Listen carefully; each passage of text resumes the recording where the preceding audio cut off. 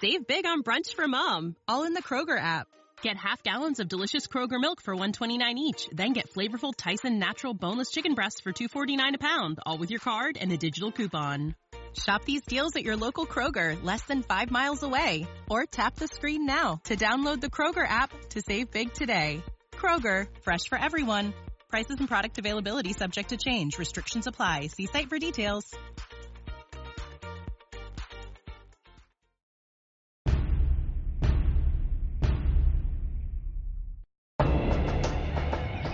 Southern Ohio's rural counties are perfect for outdoor recreation. But the calm of this quiet community was shattered in 1989 when a sniper gunned down an outdoorsman without reason. It was only the first in a string of random, terrifying murders. Hiding in the distance, behind a high-powered rifle, a madman was hunting humans along Ohio's county roads.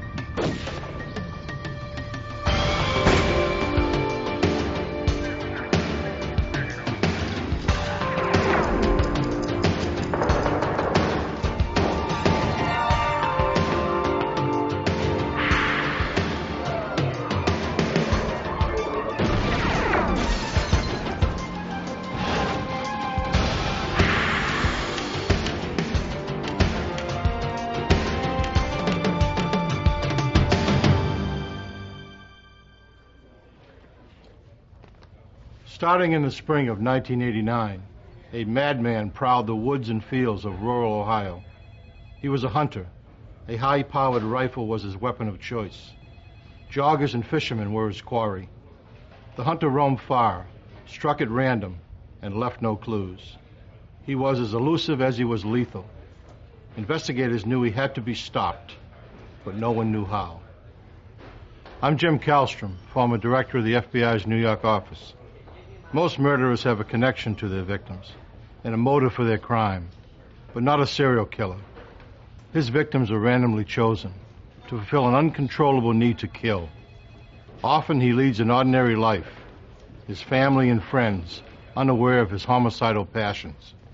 But serial killers establish profiles as distinct as fingerprints, and when a match is made, it is only a matter of time before they are caught. The rural counties of southern Ohio are hilly, rocky, and wide open. A quiet place for coal miners, factory workers, and farmers. The kind of place where people leave doors unlocked and where violent crime is almost unheard of.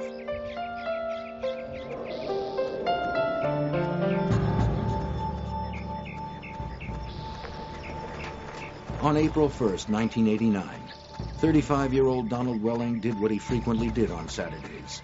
He went jogging along the back roads of Tuscarawas County.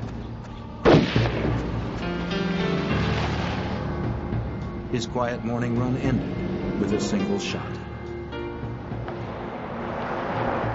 The rifle bullet ripped through Welling's heart, killing him instantly.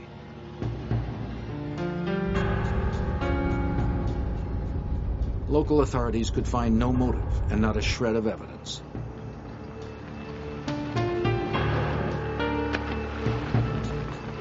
The rifle was never found.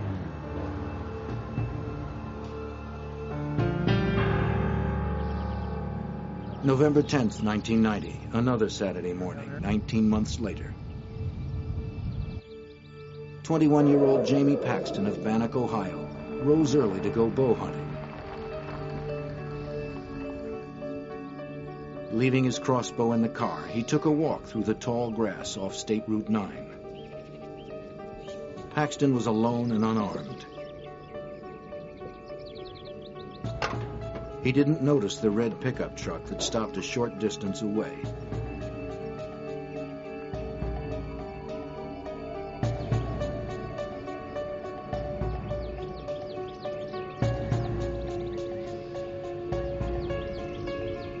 The gunman was quiet and careful.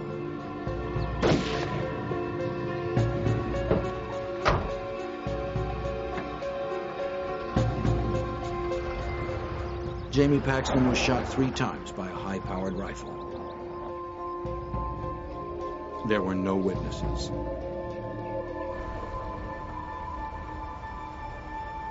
The killing horrified a quiet community that considered murder to be a problem for big cities.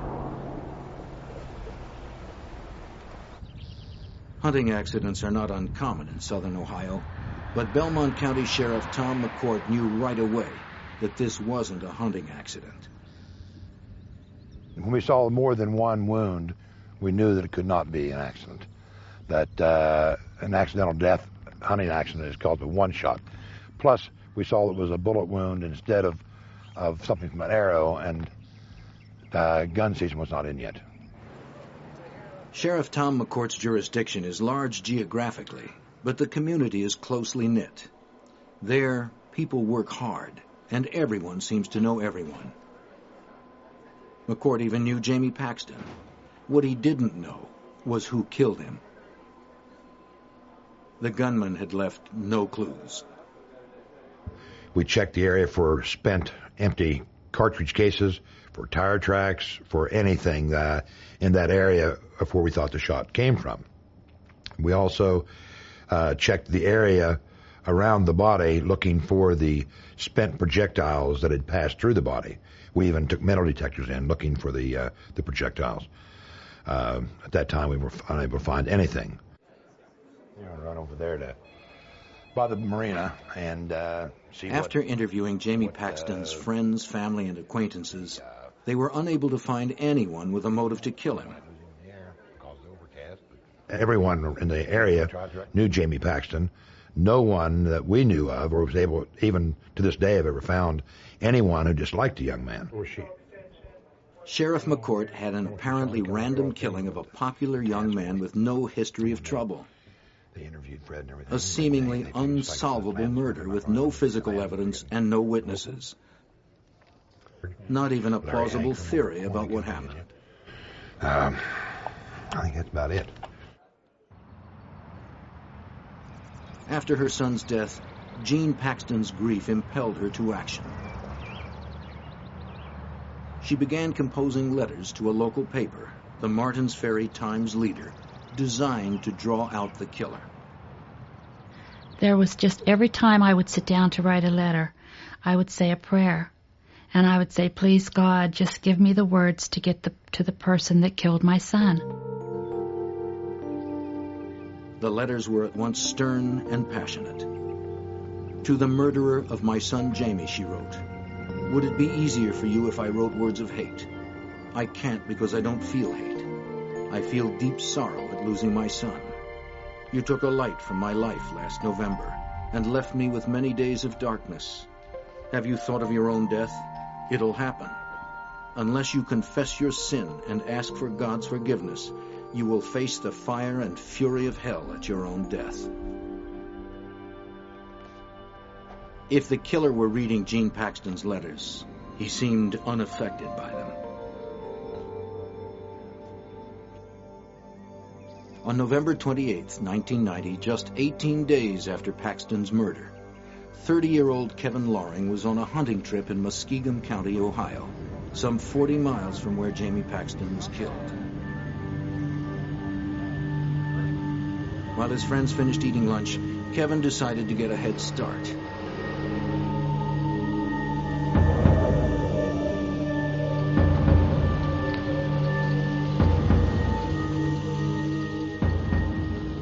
Walking across a field in search of game, Loring himself became prey, unknowingly moving into the sights of the gunman.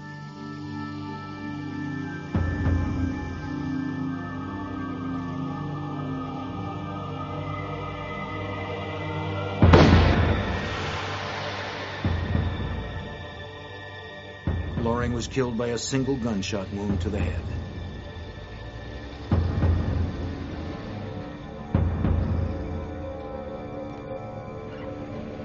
The killer had taken care to commit his murders in different counties to slow an investigation that would have to take place over hundreds of rural miles.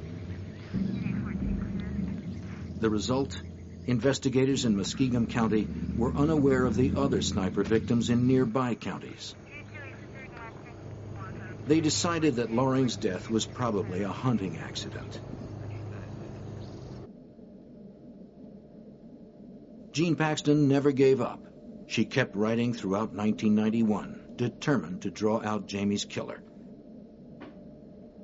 And I always felt if I could get my letters into the hands of the person that killed my son, I felt that I could get a response from them. She turned out to be right. I am the murderer of Jamie Paxton, the typewritten letter read. Jamie Paxton was a complete stranger to me. I never saw him before in my life, and he never said a word to me that Saturday.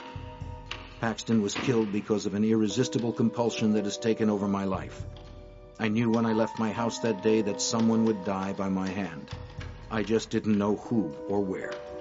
I'm an average-looking person with a family, a job, and home, just like yourself. Something in my head causes me to turn into a merciless killer with no conscience. The letter arrived at the Martins Ferry Times-Leader a few days before the one-year anniversary of Jamie's death. The letter described the Paxton murder in chilling detail. I was very drunk, and a voice in my head said, "Do it." I stopped my car behind Jamie's and got out.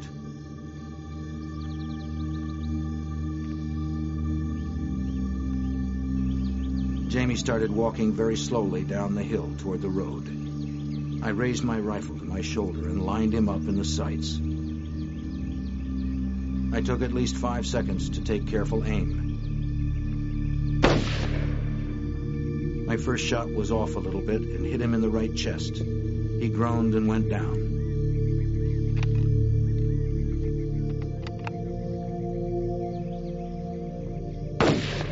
I wanted to make sure he was finished, so I fired a second shot aimed halfway between his hip and shoulder while he was prone on the ground.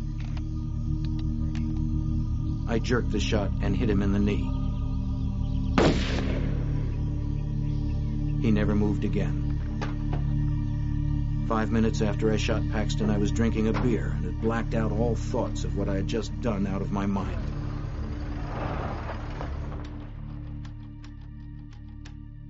I thought no more of shooting Paxton than shooting a bottle at the dump. I know you hate my guts, and rightfully so. I think about Jamie every hour of the day, as I'm sure you do. For Sheriff McCourt, the letter was a beginning, evidence that might lead to a murderer. But he needed more. The typewriter used to write the letter, a gun. While investigators searched, the killer continued his own hunting.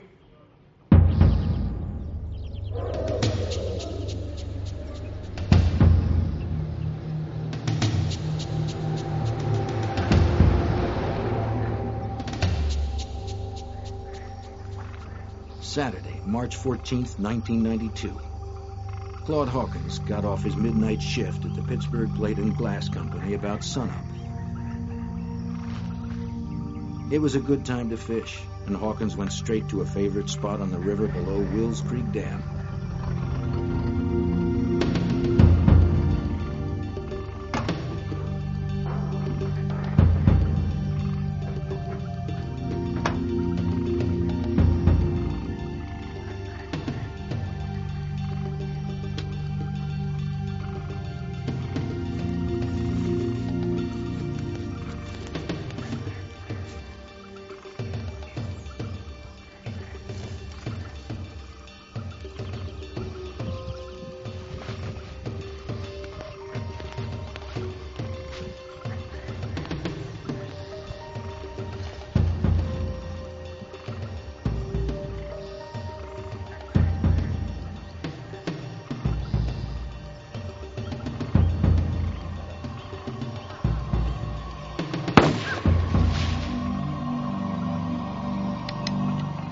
Hawkins had a wife and 4 children.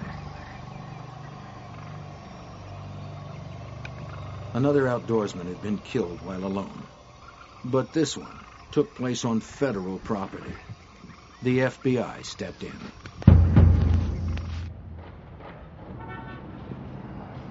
The FBI joined the hunt for the roadside sniper who just killed his latest victim on federal property. Investigators from the 3 counties involved, along with the FBI and the Ohio Division of Wildlife, formed a task force. It didn't take long to realize how few clues they had.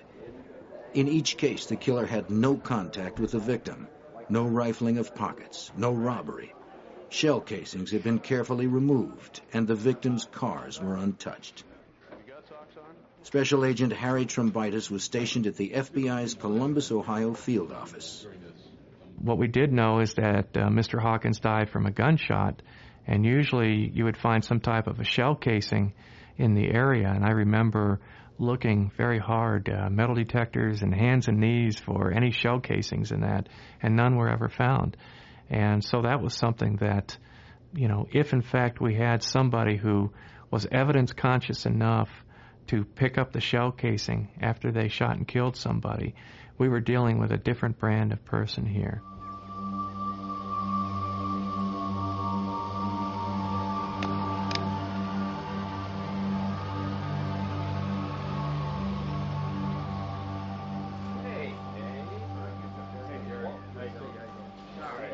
The multi-jurisdictional task force concluded that the death of Kevin Loring, first ruled accidental, was actually a homicide. We got a problem.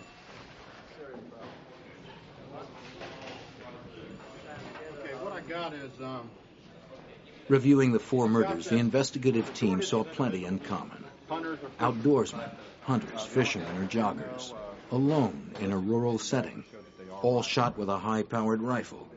All but one of the murders occurred on a weekend, and the killer was careful enough to leave no evidence.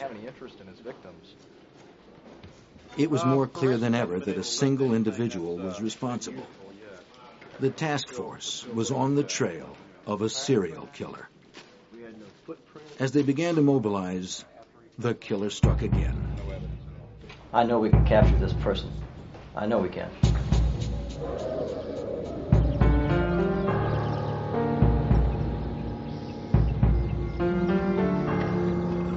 10 days after the task force meeting, on April 5, 1992, 44-year-old steelworker Gary Brett left his home in neighboring West Virginia to go pond fishing in Noble County.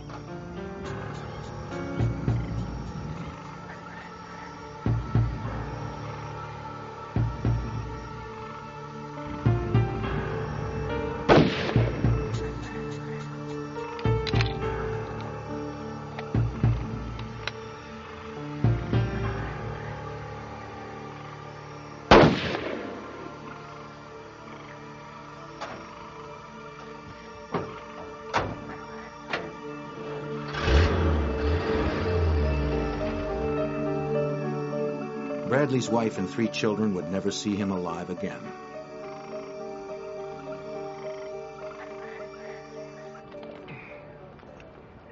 The task force had another murder. The road sniper had to be stopped. The task force wanted to learn more about the personality of the sniper.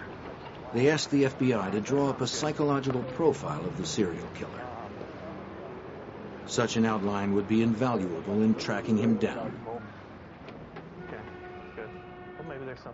Major Dane Shryock of the Coshocton County Sheriff's Office headed the task force. Right after we had initially made an assessment that maybe these things might be linked, the Columbus FBI office set up a meeting to have the behavioral science unit come to Columbus, Ohio, and actually sit down and talk with the investigators of these 5 counties of the homicides. The FBI's behavioral science unit in Quantico, Virginia, can accurately sketch personality profiles of individuals from sparse clues. Larry Ankrum is a member of the behavioral science unit assigned to the road sniper case. He studied all the available evidence, the investigative reports of the 5 murders, and especially the letter that the killer had written to Gene Paxton. Then I came back to Quantico and reviewed these cases more in detail, and I came out with a formal profile. We were probably looking for a white male. We were looking for someone that was intelligent, someone who was an outdoorsman himself, someone that wouldn't look out of place in the woods, someone that was probably responding to some significant event in his life that was going wrong at that particular time. One of the things that was apparent that it was a sniper-type mentality here that we were dealing with, someone that didn't want confrontation, someone that was doing things from afar. And this is something that we see many times with our arsonists. We ought to be looking at some different types of activities that he might be involved in, such as nuisance types of offenses, shooting out windows, shooting out tires of cars, cruelty to animals, arson fires.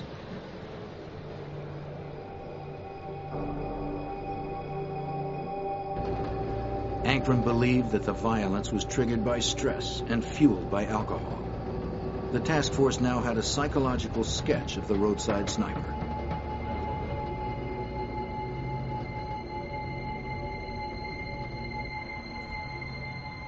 And they had his letter. FBI forensic scientists studied the letter intensely. They found distinguishing features in the typeface. If they could find the typewriter it was written on, it would be easy to link the confessional letter to the owner, and thus link the murder to the murderer. They had to hurry. The sniper was still out there. On July 21st, 1992, two hunters in a state park in Muskegon County came face to face with the killer.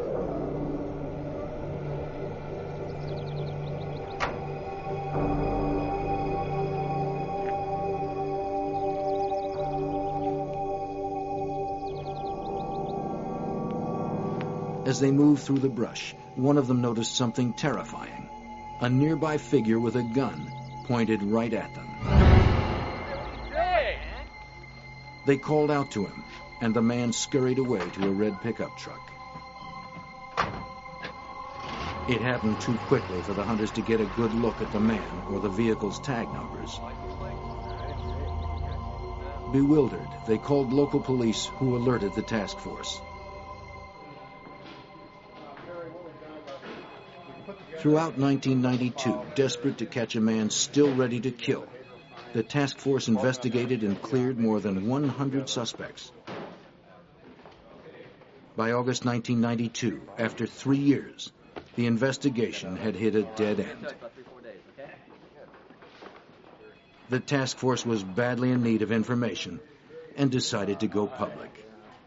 It is in the opinion of this multi-agency task force that these They held a press conference and issued a press release detailing the FBI profile of the man they wanted and asking anyone with information to come forward. The FBI made a press release, and it was done at one time to mass, it got everybody, 6 o'clock news, everybody was showing this case. And the phone started ringing instantly. Wilson. One of those calls, received at task force headquarters on August 26, 1992, sparked a lead. The man on the phone was named Richard Fry. He said he thought the task force should know about a high school friend of his named Thomas Dillon. Dillon.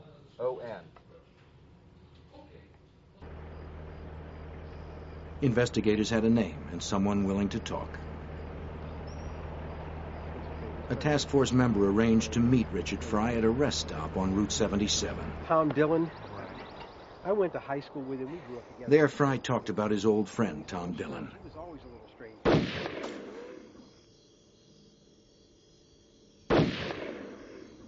They used to drive around rural Ohio, shooting at road signs and small animals. But Fry eventually found Dillon too eccentric and violent for his taste. Obsessed with serial killers like Ted Bundy, Dillon had taken to killing family pets and cattle and setting random fires. Fry got married and for most of the 1980s forgot about his strange friend. But in 1989, Fry ran into Thomas Dillon at a gun show in Cleveland. Tom? Thomas. Dillon invited him to ride along with him again, just like in the old days. Old friendships die hard, And Richard Fry again found himself driving the back roads of rural Ohio, drinking beer and shooting road signs. But Dillon had deteriorated, Fry discovered. Dillon asked whether Fry thought Dillon had ever killed anyone. We've known each other for a long time. 20-some years, I guess. Yeah. Do you think I could ever kill anybody? Tom, like you said, we go way back. I mean... He discussed how to get away with random killings, including the tactic of killing in different counties to thwart investigators. Kill them in separate counties, They never connected. And being at random, they'd have no clues whatsoever. Not average, your average guy. Fry said that when he read the press release, he immediately thought of Tom Dillon. Tell me what kind of vehicle he drives. He gave a description of Dillon, including the vehicle he drove, a red pickup truck, just like the one spotted by the hunters. Yes, as a matter of fact, it is. Lieutenant Walt Wilson of the Tuscarawas County Sheriff's Office was a task force member.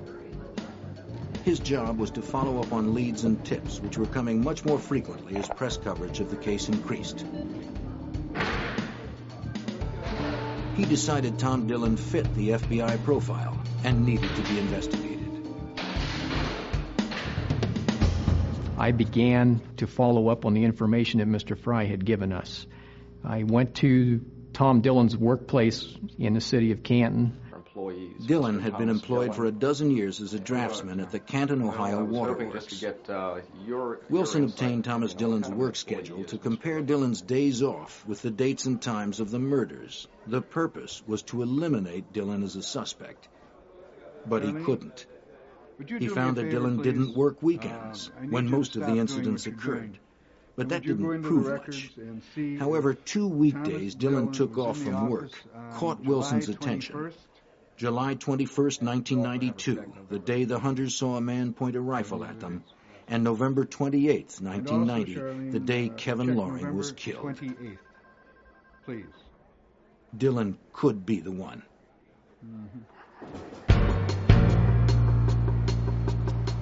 As the other members of the task force followed up on hundreds of leads, Detective Wilson began surveillance on Thomas Dillon. Maybe Dillon would return to a crime scene or lead investigators to more clues. The surveillance began in October 1992. Detective Wilson followed Tom Dillon on his weekend excursions, driving the back roads of southern Ohio. Typically, a day would start around 7 in the morning on Tom's days off, the weekends usually, and he would leave his home, and sometimes he would stop at a convenience store and buy some beer, and then he would go south of his home into other counties, just driving all the back remote roadways. On October 10th, 1992, while tailing Dillon, Wilson briefly lost track of the suspect's vehicle. As Wilson crept around a corner, he came face to face with Thomas Dillon. His cover possibly blown, his case in jeopardy, Wilson had to think fast. I waved at him, and he waved at me, and we kept on going. He stopped at the end of the drive to see if I was going to stay there or not.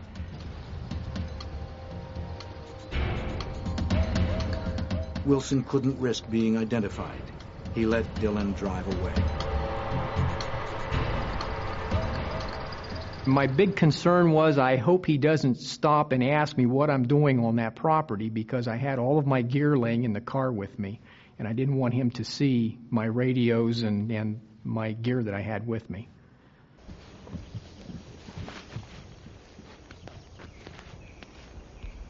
A few days later, Larry Oler of Barn Hill, Ohio, was hunting about 150 yards off a road in Tuscarawas County. He heard a car stop. Through the trees, he saw a stocky white male. The man lifted a rifle.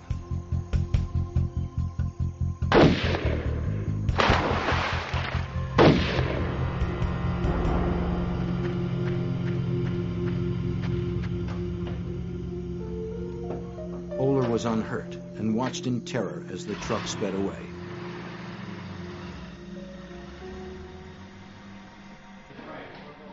Although Oler's description of his assailant resembled Dillon, he was unable to make a positive identification.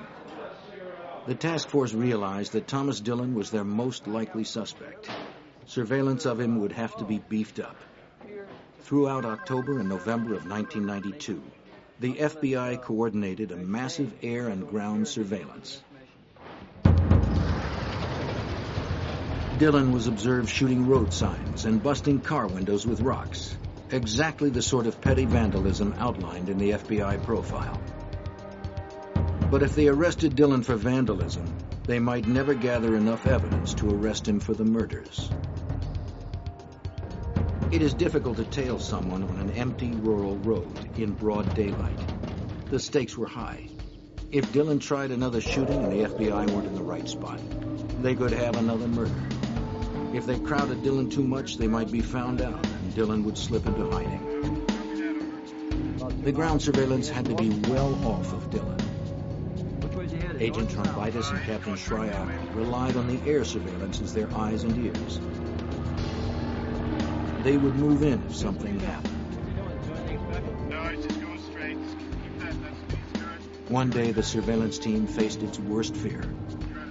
Trombitis and Shryock were far behind Dillon when the air surveillance called out an alert. Up ahead of Dillon, on the road, was the classic profile of a road sniper victim. A jogger, female this time, alone, in a rural setting. If Thomas Dillon were indeed the gunman, this jogger may be irresistible bait. Trombitis and Shryock got nervous. Hoping for the best, they sped forward. Dillon continued too, right toward the jogger.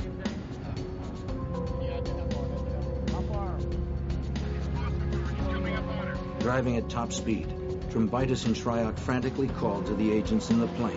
Where is he? Is he stopping? The airplane reported back. Dillon is approaching her. There is no one nearby. The agent's car hurtled forward. A call from the air. Dillon is pulling up alongside the jogger. The agents held their breath.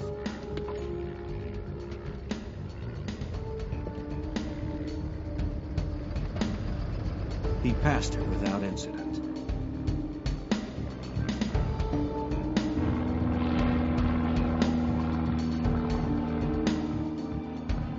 The feeling of relief lasted only moments. The airplane radioed that Dillon had taken a right turn onto a smaller road. The aerial unit stayed on him, instructing Trombitis and Shryock where to turn. Then a second right turn. Could he be circling back? They called to the airplane, is the jogger still there? Dillon continued to make right turns until he was back on the road the jogger had been on. His U-turn justified the agent's fear. He was going back for her. Where is the jogger? Trombitis yelled into his radio. Cannot see the jogger, came the reply. But the agents knew she had to be somewhere ahead of Dillon. If he came upon her again, they were sure he would kill her.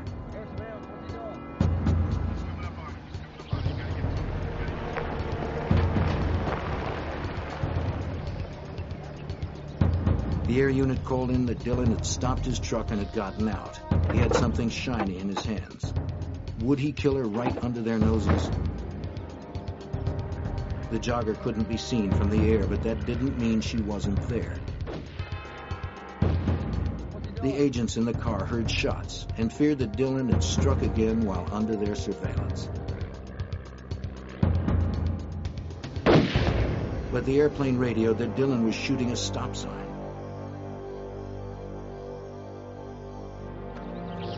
The jogger had turned off the road.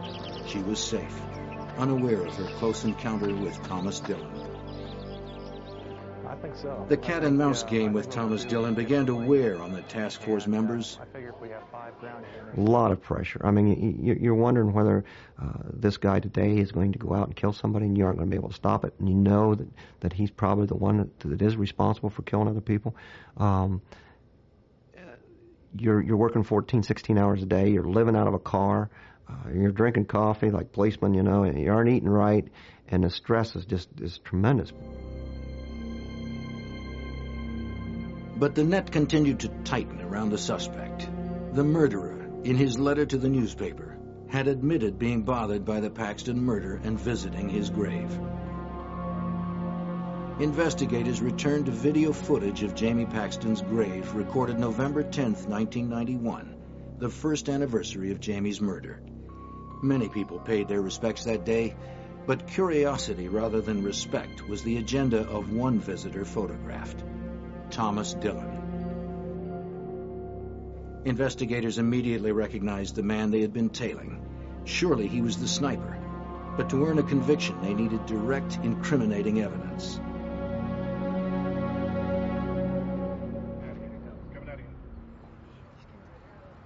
After the second anniversary of Jamie Paxton's death in 1992, surveillance observed Dillon entering a Times Leader building. He bought a copy of the previous day's paper, full of the details of the Paxton Memorial Service. The FBI had good circumstantial evidence on Thomas Dillon, but they still lacked physical evidence, a bullet, a gun, or a typewriter, to link him with just one of the victims.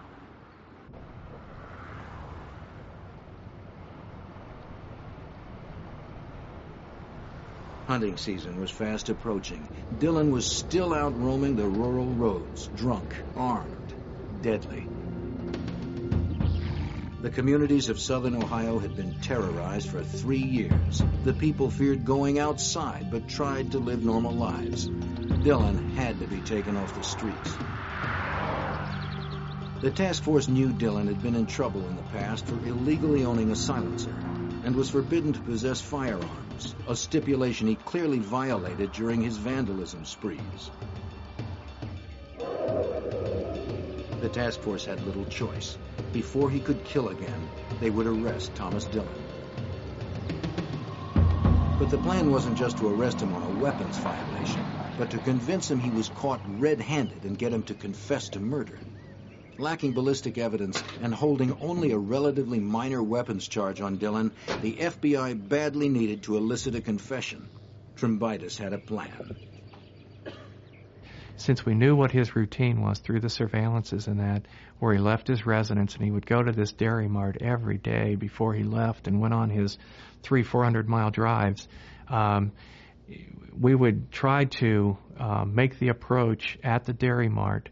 And what we had was an office building right across from the dairy mart where we occupied. We took over the basement of that building. Detective Wilson and I did was we went down into the basement where we were going to conduct the interview, and we put up along the walls of the whole room maps of the areas that he drove in, crime scene photographs, newspaper articles. We wanted to make that setting just irresistible to him. Then we're just going to, piece by piece, start laying this out in front of him and see what kind of reaction we get from him. It would be overwhelming, and you know, it would put him in the best frame of mind for us to be able to sit down and interview him and get a confession. Mr. Dillon. On November 27, 1992, the plan went into effect. Their entire case so far rested on getting a confession. The idea was for when he came out of the dairy mart, we were going to approach him, identify ourselves, and basically request that he follow us voluntarily over to this room where we wanted to share some information with him and show him some things that we knew that would interest him. If Dillon refused, Trombitis would raise his right hand to signal ATF agents who are responsible for making arrests in weapons cases to cuff Dillon. And I can just remember his reaction. I mean, his jaw just for about 5 seconds, and then he composed himself and he said, "I want to talk to my attorney first." That was the cue. Trombitis gave the signal, and the ATF agents stepped in and arrested Thomas Dillon.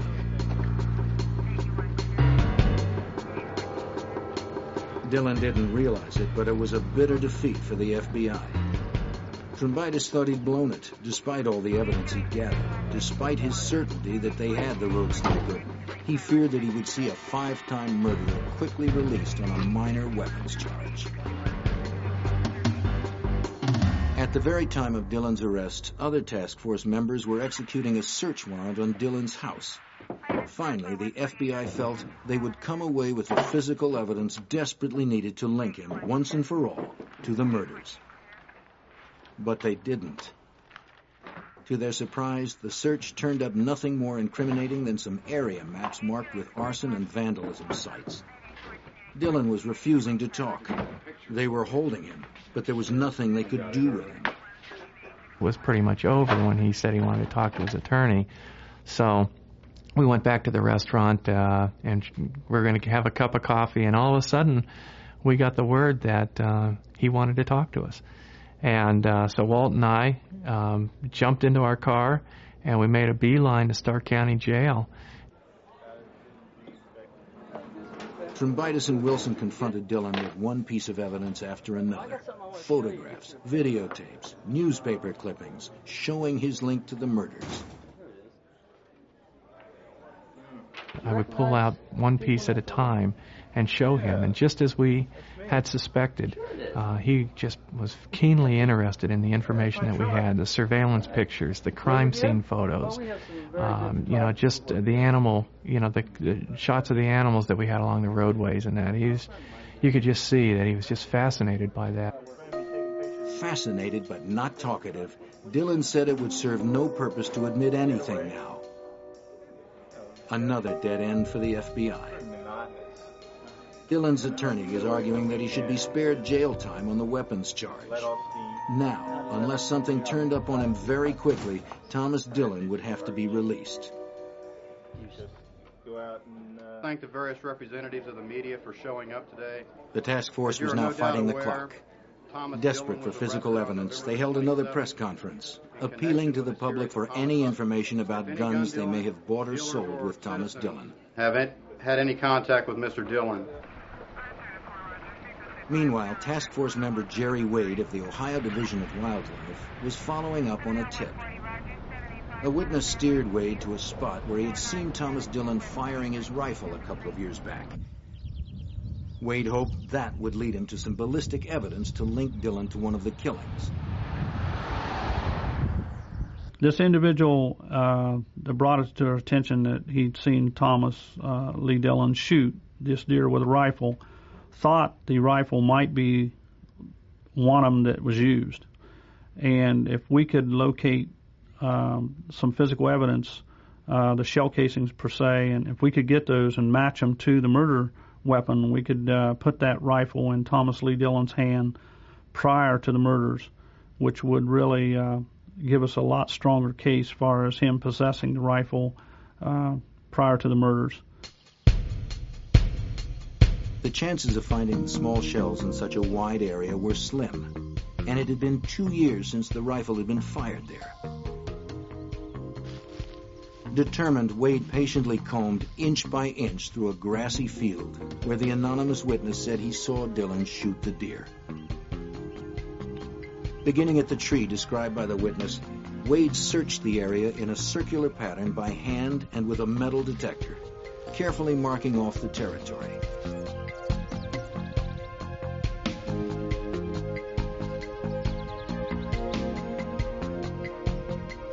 Miraculously, Wade hit the jackpot.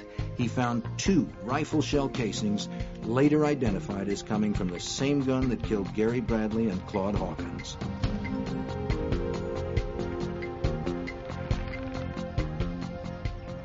Finally, a physical link to the murders. I felt like celebrating.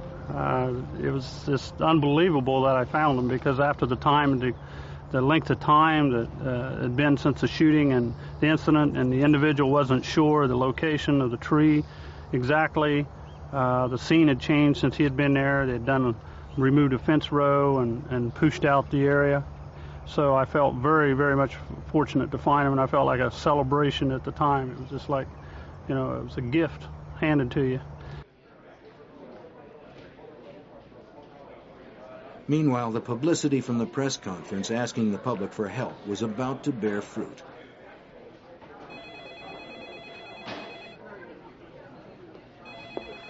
On December 4th, Captain Shryock was manning the phones at Task Force headquarters. A man named Al Cope was on the phone. Sir, can you give me that? He said he bought a weapon from someone who may have been Thomas Dillon at a gun show the previous spring. I'll tell you what, if you give me about 15 minutes, sir, I'll be right there. The date? April 5th, the same day Gary Bradley was murdered.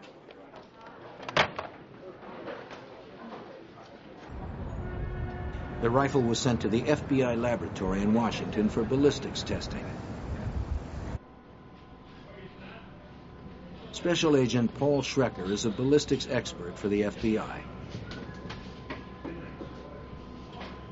As the bullet passes down the barrel of the weapon, that bullet, by coming in direct contact with the interior of the barrel of the weapon, picks up the microscopic imperfections, the microscopic features of that barrel. So that bullet is marked with the fingerprint of that barrel. Fragments of bullets taken from the bodies of victims Claude Hawkins and Gary Bradley were examined at FBI labs. A bullet fragment may still be of value for comparison. Even though a bullet may fragment, may break up as a result of striking a victim, and maybe only fragments are ever recovered, those fragments are still marked. They still bear the impressions of the inside of the barrel of the weapon. And those fragments can still be used to make a positive association or an identification. When the weapon was submitted to our laboratory, the weapon was test-fired, and the test-fired bullets from this weapon were then compared to the bullet fragments taken from the victims. Al Cope's gun was test-fired, and the bullets examined for characteristics they may have in common with the bullet fragments taken from Gary Bradley and Claude Hawkins. The conclusion? Al Cope's gun, sold to him by Thomas Dillon, matched the gun used to kill both Gary Bradley and Claude Hawkins. The FBI finally had the goods on Thomas Dillon.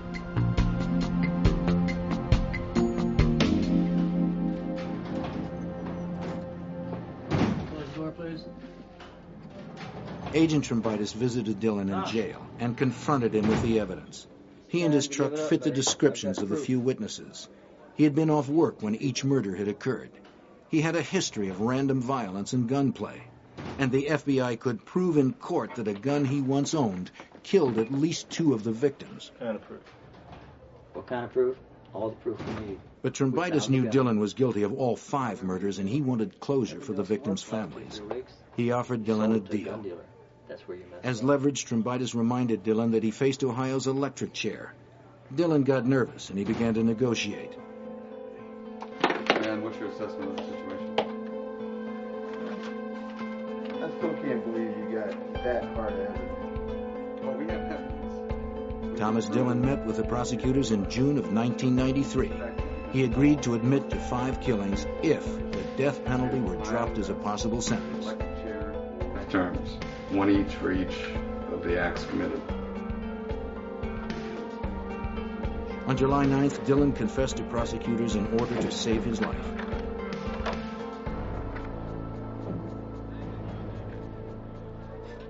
On July 12, 1993, a smirking Thomas Dillon walked into the Noble County Courthouse to make his plea. Mr. Dillon, at this time, how do you plead to count 1 in the indictment in case number 93 CR4 involving the death of the aggravated murder charge involving the death of Gary Bradley? How do you plead? Guilty. With the families of the victims watching, Dillon confessed to murdering Donald Welling, Kevin Loring, Claude Hawkins, Gary Bradley, and Jamie Paxton. He was still smirking and unrepentant as he left court. At this time of the indictment in case number 93 CR4. Guilty.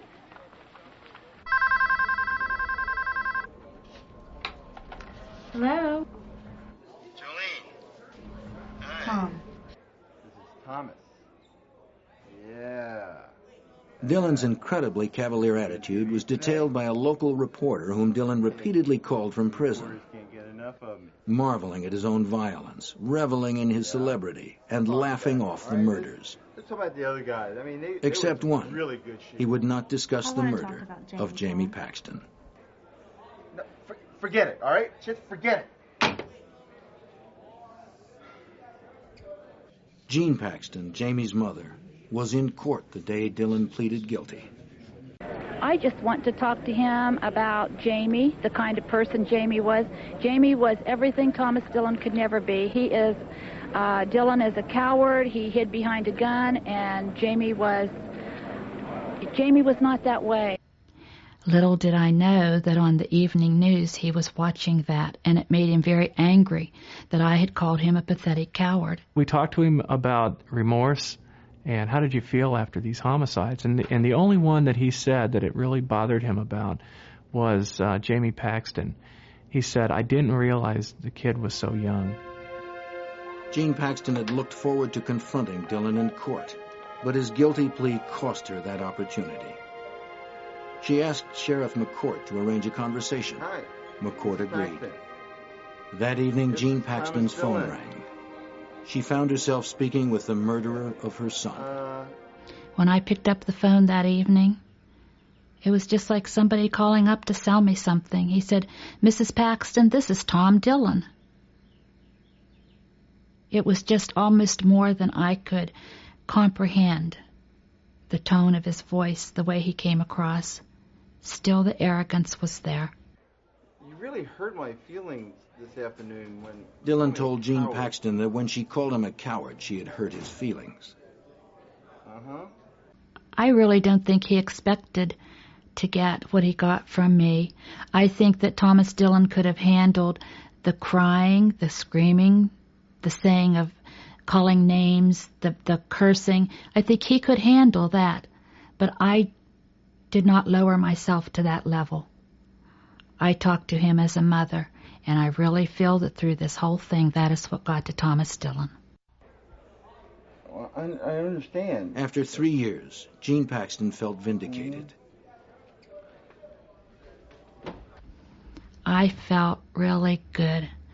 I walked out on my front porch, and I just felt like for the first time in 3 years that I was free. I was free of Thomas Dillon. I felt that I had defeated him by words, and I did it all for Jamie. Thomas Dillon made it clear he did not want to go to Lucasville Prison, the toughest in Ohio. So Jean Paxton saw to it, with a petition drive, that was exactly where Dillon was sent. In August 1993, Jean Paxton won a $25 million wrongful death judgment against any future money Dillon might make. Dillon's wife had been trying to sell his story to Hollywood. Paxton and State Senator Bob Nye passed the Paxton Bill, barring killers or their relatives from profiting from the crime. Thomas Dillon remains in Lucasville Prison. He is eligible for parole in 165 years.